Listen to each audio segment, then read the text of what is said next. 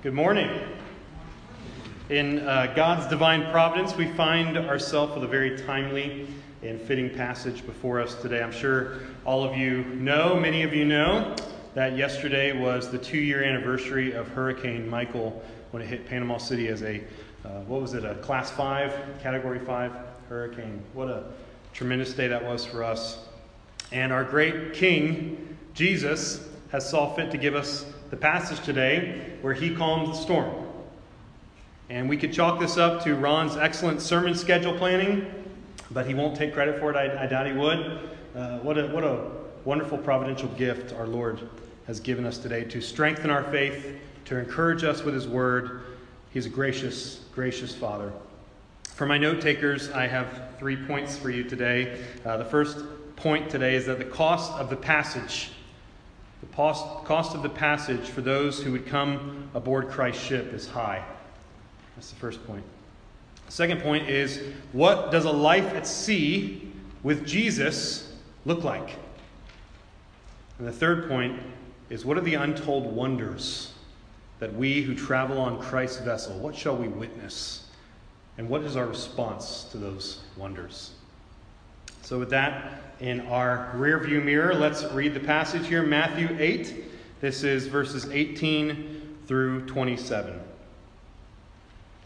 Now when Jesus saw a crowd around him, he gave orders to go over to the other side. And a scribe came up to him and said to him, "Teacher, I will follow you wherever you go." And Jesus said to him, "Foxes have holes, and birds of the air have nests, but the Son of Man has nowhere to lay his head." Another of the disciples said to him, "Lord, let me first go and bury my father." And Jesus said to him, "Follow me and leave the dead to bury their own dead." And when he got into the boat, his disciples followed after him. And behold, there arose a great storm on the sea, so that the boat was being swamped by the waves. But he was asleep. And they went and woke him, saying, "Save us, Lord, we are perishing." And he said to them, "Why are you afraid, O you of little faith?" Then he rose and rebuked the winds and the sea, and there was a great calm.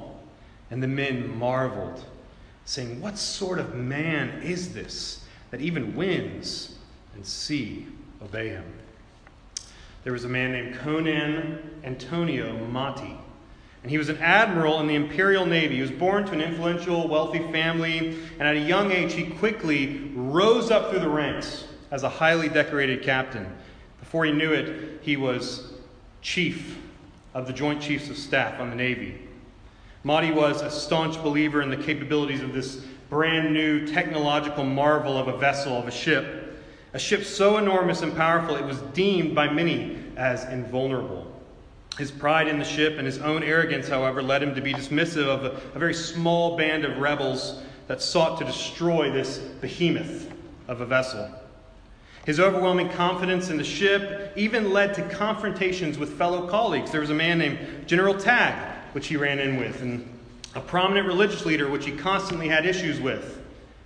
And it was during one Joint Chief of Staff meeting which Matti had his fatal outburst, which would eventually lead to his downfall. You see, the religious leader was brought in that day unannounced with a politician, and he said that the power of this newest ship that Matti was putting all his trust in was insignificant in comparison to the power of his religion. Now, Matti didn't like this. Being a man of science and war, he didn't respond well, and he looked at the religious leader and he said, "Don't try to frighten us with your sorcerous ways. Your sad devotion to this ancient religion has not helped you conjure up one stolen data tape or given you clairvoyance to find the rebels' hidden fort." Before he knew it, he could finish his words. The religious leader had formed this choke-like grip in the air, and Matti could not breathe. The air you could cut with a knife. The tension in the room, it was silent. No one dared to speak. The religious leader, commonly known as Darth Vader, finally broke the silence. "I find your lack of faith disturbing."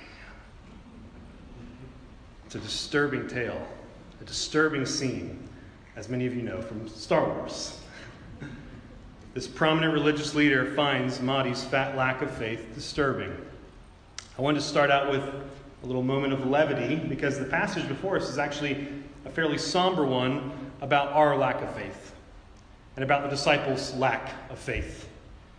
All of us, like Mahdi, have moments of unbelief, of doubt, and a great fear. It causes us to distrust the Lord, and yet, God has always been faithful.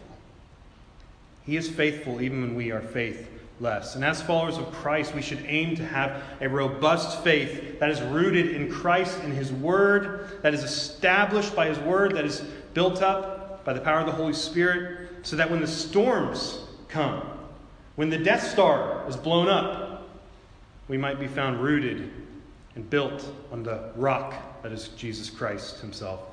It's with this that we find ourselves in verse 18. Now crowds have begun to form around Jesus. Obviously, you can imagine the buzz around Him as He's just performed miracles. They've seen it happen, and a large crowd is coming to Him. They want to be with Him. They're excited about Him. And we come here to verse 18, where He encounters two different disciples with two different situations. Listen to this. Now when Jesus saw a crowd around Him, He gave orders to go over to the other side. And a scribe came up to Him and said, "Teacher, I will follow you wherever you go." And Jesus said to him, "Foxes have holes, and birds of the air have nests, but the Son of Man has nowhere to lay His head." You see, the first man comes excited.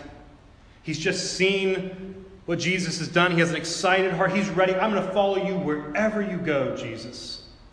Many of us probably can remember when we first became believers, we had this zeal and we were excited, and it was like everything was new and wonderful, and we were ready to go. And yet Jesus responds in a way that probably none of us would. Now notice He doesn't say, "No, I'm sorry, you can't follow me. You don't have the right stuff." It's not what He says. Instead, He simply tells the man the truth. He comes with excitement, and Jesus is saying, "Listen, this is not glamorous.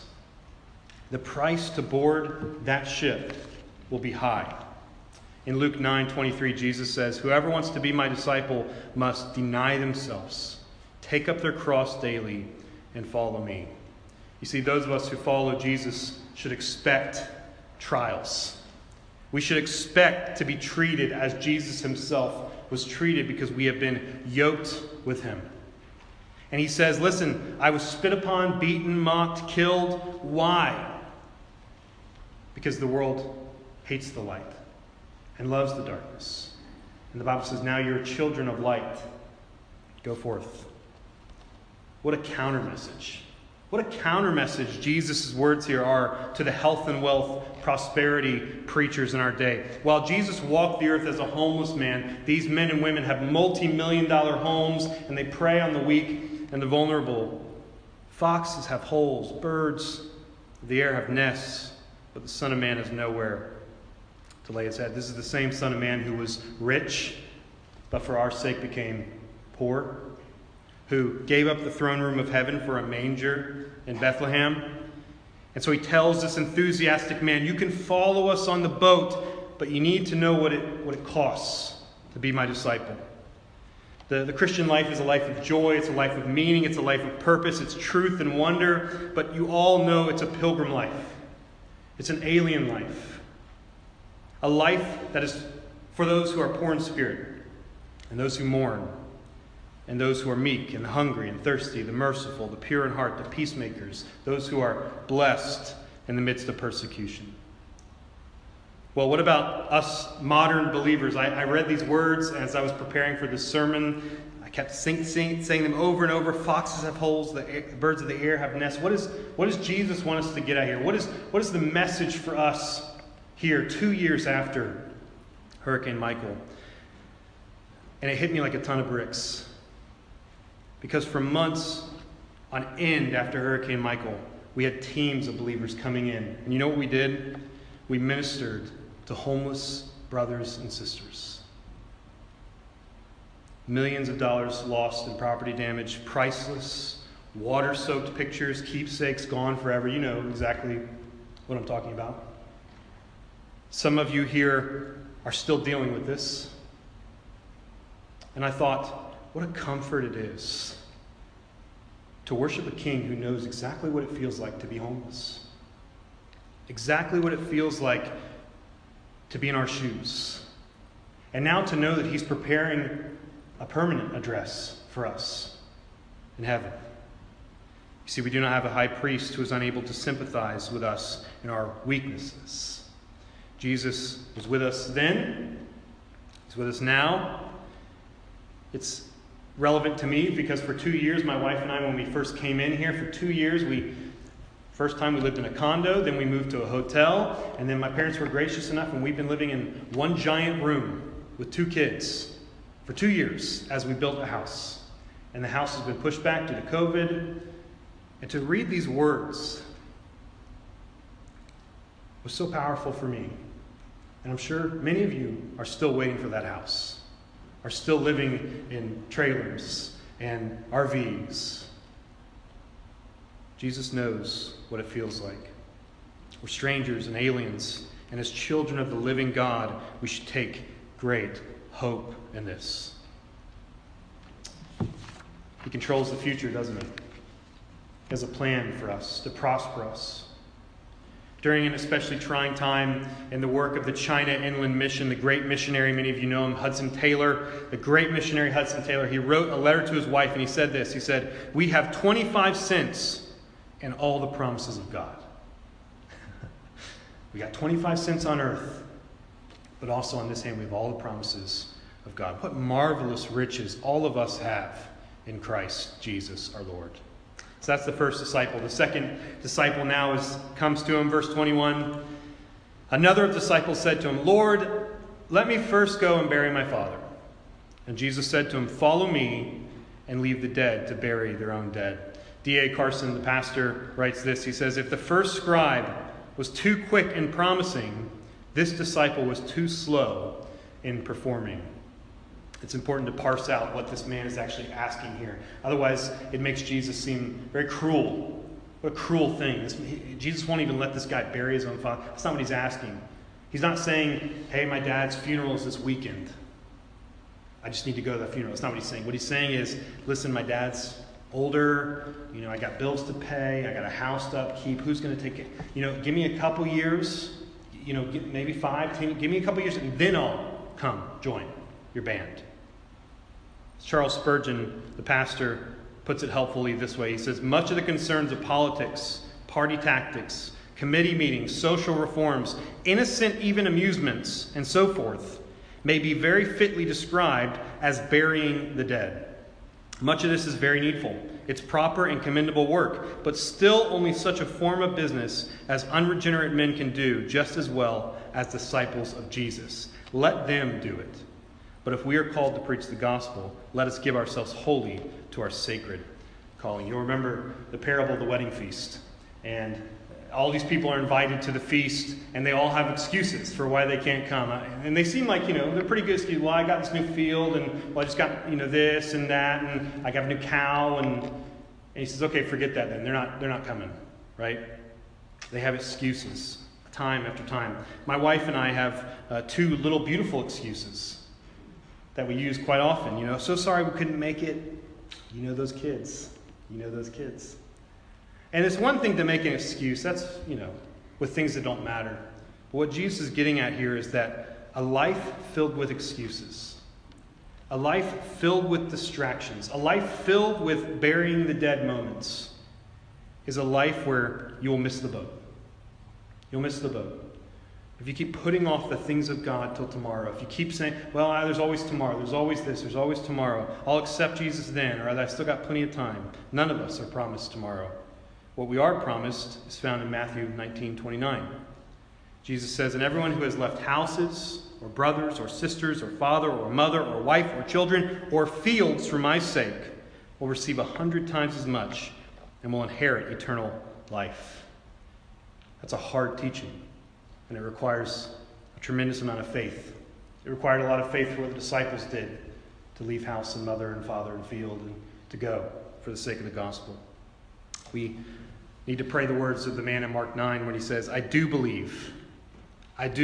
Help me overcome my unbelief." Jesus, help us. Help us trust you enough that we can leave the dead to bury the dead. So finally, what about after we take the boat? We've pledged our allegiance to Jesus Christ. We've joined him on the boat. We're on his vessel. What awaits us at sea with Jesus Christ. Verse 24.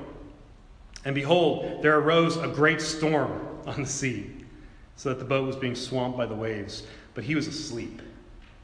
And they went and woke him, saying, Save us, Lord, we are perishing. Mark takes it even further. Mark tells us that the disciples came to him and they said, Teacher, don't you care if we drown?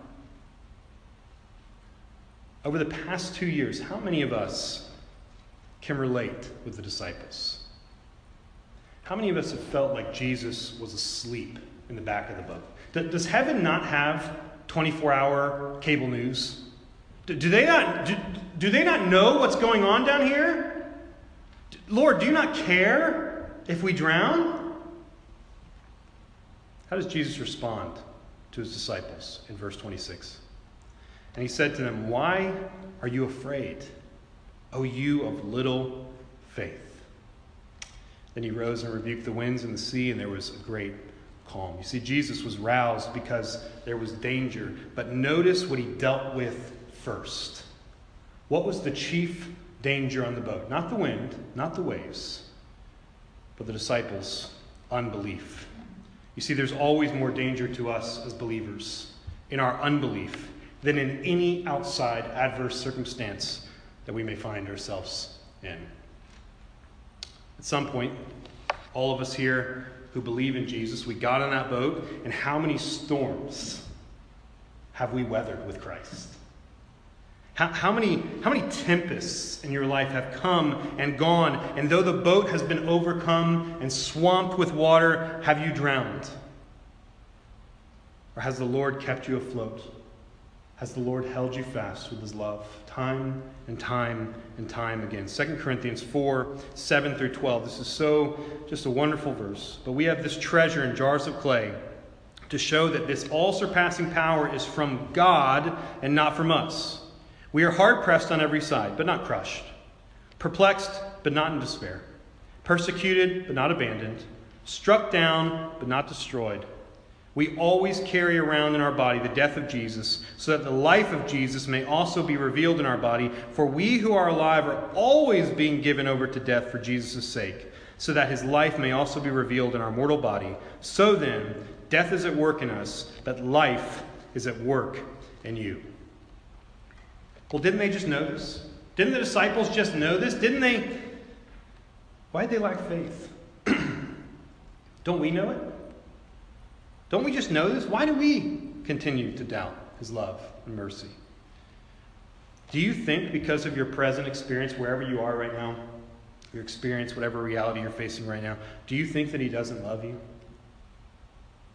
If you think that, then look at your past. See how patiently he's put up with you. How slow we have been. How slow we are time and time again in our learning. And yet has the divine teacher, has he given up on us? No, he continues teaching us. Do you remember when he first called you? What sort of person you were? I do. I remember what I was.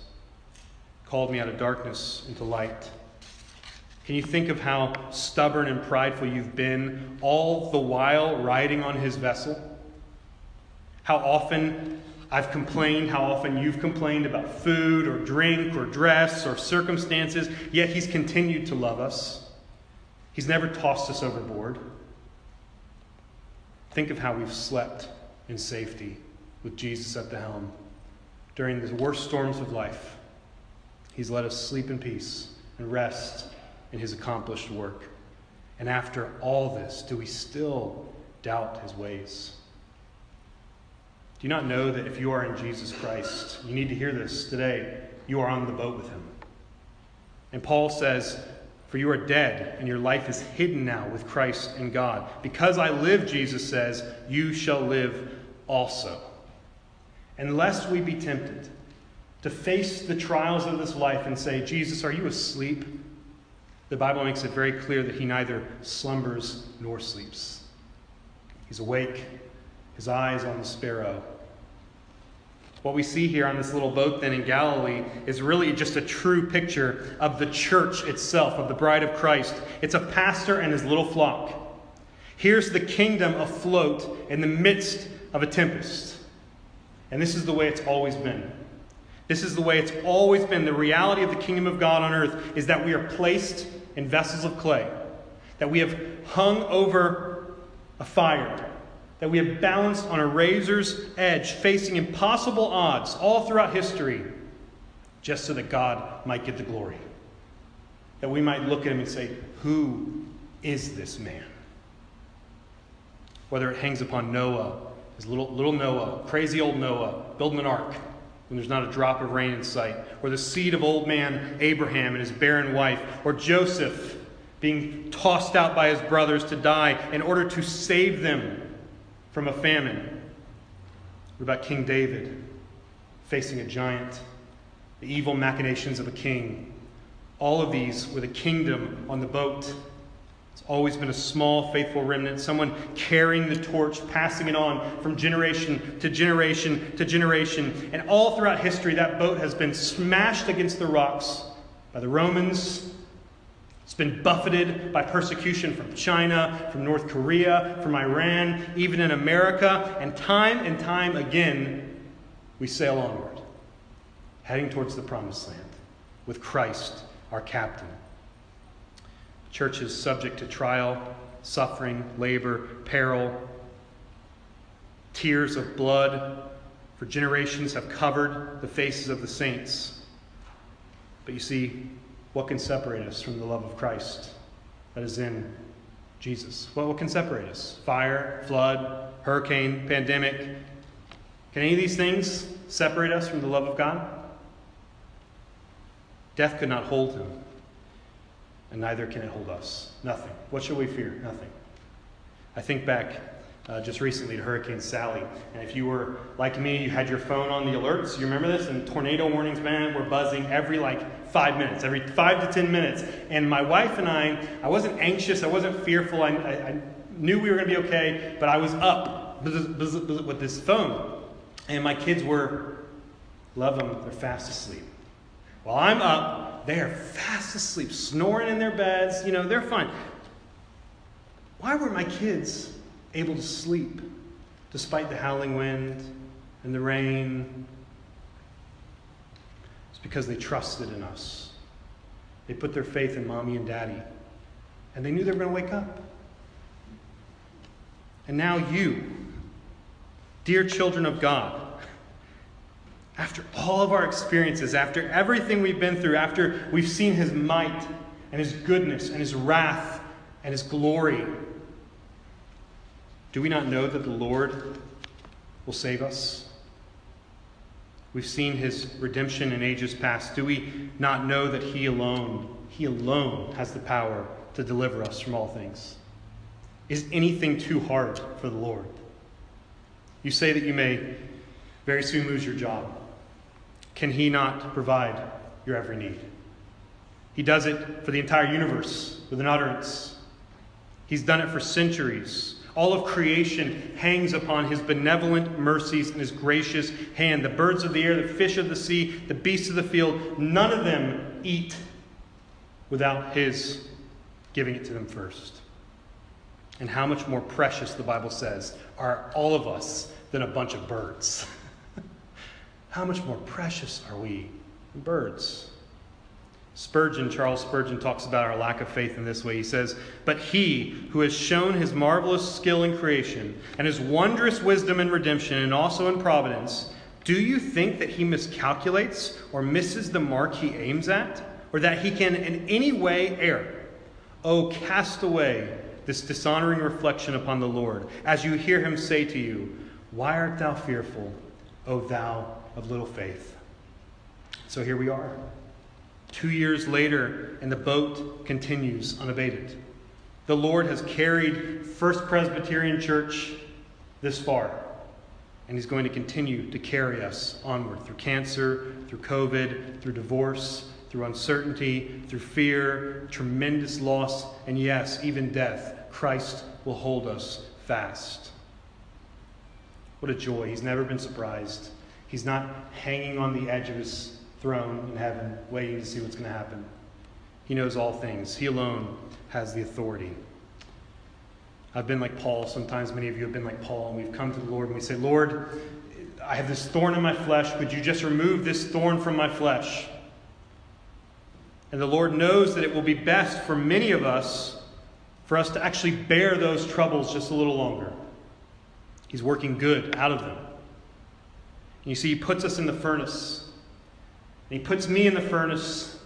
And I need to cook a little bit until all the sin and the guilt and the shame, all of that is washed away by the blood of Christ. And when He pulls me out of that hot furnace, He dips us in the cold, cool, refreshing waters of mercy and grace, pure, sparkling gold is produced. And it hurts for a while, but the product is glorious. And so in these storms and these tempests, we are called to emptiness, we're called to weakness, and Christ promises us to be our fullness and our strength. Finally, the last bit here. Let us now look at the untold wonders that we will witness by riding on Christ's vessel. Verse 27. And the men marveled, saying, "What sort of man is this, that even winds and sea obey him?" You see, what a wonderful thing the disciples got to witness. And in just a short couple of minutes, maybe seconds, they saw Jesus in His humanity, exhausted, tired from the day's work, all He's doing. And then on the other hand, they saw Him in His full divinity, telling a storm, a tempest, to hush up. He literally says, "Be muzzled," as if it's a little puppy. Be muzzled. Stop bothering us. They saw Him for who He truly was, truly man and truly God. Again, Spurgeon puts it most elegantly. He says, "Then the Master rose up, and He displayed His power and His Godhead. You know how He has done so in reformations and revivals, time after time. He has chided the unbelief of His trembling saints, and then He has hushed the winds and the waves. And there's been a time of idyllic peace for His poor, weather-beaten church, a period free from bloodshed and heresy, an era of progress and peace. The church has a history which has many times repeated itself. If you take an interest in the navigation of that wondrous little vessel which carries Christ and all His chosen, you will never have to complain of a lack of incidents." And that's the truth, isn't it? It's a beautiful thing, the life of a godly man and the life of a godly woman at sea, as they receive grace from Christ their captain. This is a museum of heavenly art. It's an exhibition of divine skill. It's a theme park of mercy and wonder to be on the boat with Christ. So let us indulge our wonder. Let us be like children as we come to this story, as we stand in awe of this man. Let us marvel at how He sings the tempest to sleep. Think of how He's worked in your life, contrary to your own nature. He's moved you from death to life. He justifies the wicked and the ungodly. His kingdom He is the kingdom, He is the power, and He is the glory forever and ever. What sort of man is this, that even winds and sea obey Him? Lord, we believe. We believe. Now help our unbelief. I look at all that God has done in my life, time and time and time again, and I find my lack of faith very disturbing. Very disturbing. Oh, that God would open my eyes to trust Him more, to love Him more, to rest on His sovereign hand. So what's our response? Our response is, of course, praise. It's adoration. It's obedience. The love of Christ now compels us to go love our neighbors, to spread this message to others. We want more people on the boat. We want more people on the boat. If you're standing on the shoreline today, if you're like those two disciples, and you're watching this little ship sail along, I want to invite you to come aboard. Some of you listening today think that you're swimming, and in reality you're drowning. And Jesus calls us fishers of men, and we're casting our nets out. And we're hoping to catch men and women alive. Oh, you of little faith. Take heart. What a blessed thing. Oh, you of little faith, because all that Christ requires is just a little faith. And He will take that little faith and He will turn it into a mighty oak, rooted and established in Him who is the living Word. What sort of man is this that even winds and sea obey him? I'm going to leave you with a final story of a man who lived a faithful life at sea with Christ. There was a preacher and a pastor named John Harper who boarded the Titanic with his 6-year-old daughter. He was a widower, and the Titanic, as you know, was the unsinkable ship, and it sunk. It hit an iceberg. And he could have gotten on the boat with his daughter, him being a widower. He could have gotten with her as the sole provider, but he didn't. He chose instead to provide the masses with one more chance to know Christ. You see, John Harper ran from person to person. He passionately told them all about Jesus. And as the water began to submerge the ship, Harper was heard shouting, "Women, children, and the unsaved, into the lifeboats!" Rebuffed by a certain man at the offer of salvation, Harper gave him his life vest, saying, "You need this more than I do." Harper struggled through hypothermia as the ship sank. He swam to as many people as he could, still sharing the gospel. Harper eventually would lose his battle to hypothermia, but not before giving many, many people one last glorious gospel witness. 4 years after the tragedy, there was a Titanic survivors meeting in Ontario, Canada, and one survivor was there, and he recounted his interaction with Harper in the final moments of his life. And he testified that he was clinging to ship debris when Harper swam up to him. Twice he challenged him to an invitation: "Believe in the Lord Jesus Christ, and thou shalt be saved." He rejected the first offer, yet given the second chance and miles of watery, icy water below him, he finally accepted Jesus as his Lord and Savior.